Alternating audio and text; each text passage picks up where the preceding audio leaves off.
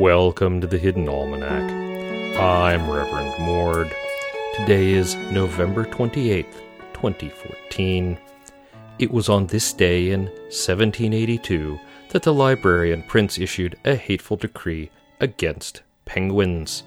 He decided that he hated penguins, that their apparent attire was an affront, being not nearly formal enough. It should be noted that in the court of the librarian prince, getting dressed could take 4 hours and involve 6 or 7 layers of clothing, lace, ruffs, bobs, wigs, hats, scarves, sashes, and so forth. Penguins were banned within city limits, and depictions of penguins were stamped by censors with large red stamps reading, "Unclean." It was not so much hateful as very peculiar, but everyone was mostly just pleased that he had not banned something economically valuable and carried on. And it is the birthday in 1916 of the illustrator Mabel Sang, who produced over 3,000 paintings in her lifetime. Although broadly disdained by the fine art establishment for being an illustrator and a woman of color, Sang was one of the most highly sought-after illustrators of the day, producing hundreds of magazine covers, postage stamp designs, and advertising campaigns. Her artwork appeared on posters advertising war bonds in 3 different countries. She said, somewhat ironically, that she had only been paid by one of those countries. Sang died in 1999, one of the most prolific modern artists, and the value of her work is only being truly appreciated by critics. It is the feast day of St. Anna of the Highlands, whose many miracles include walking atop the ripened stalks of wheat and standing on a leaping mountain goat as it traversed the crags.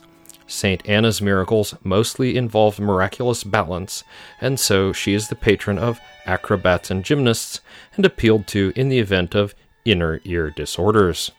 She is portrayed as a young girl standing on the back of a goat standing on top of a single stalk of wheat.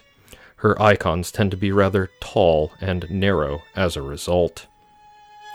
In the garden, the first of the seed catalogues has completed its long migration to the mailbox. We have gathered around its warmth, delighting in its message of hope at the end of a long and probably bitter winter. Select readings from the catalog shall follow as we discover our favorites. Meanwhile, George the Crow has been enduring the weather. He is very soggy and rather sad, but we are not going to bring him indoors because then he will be a house crow, and that does no one any favors. Wild animals should stay as wild as possible.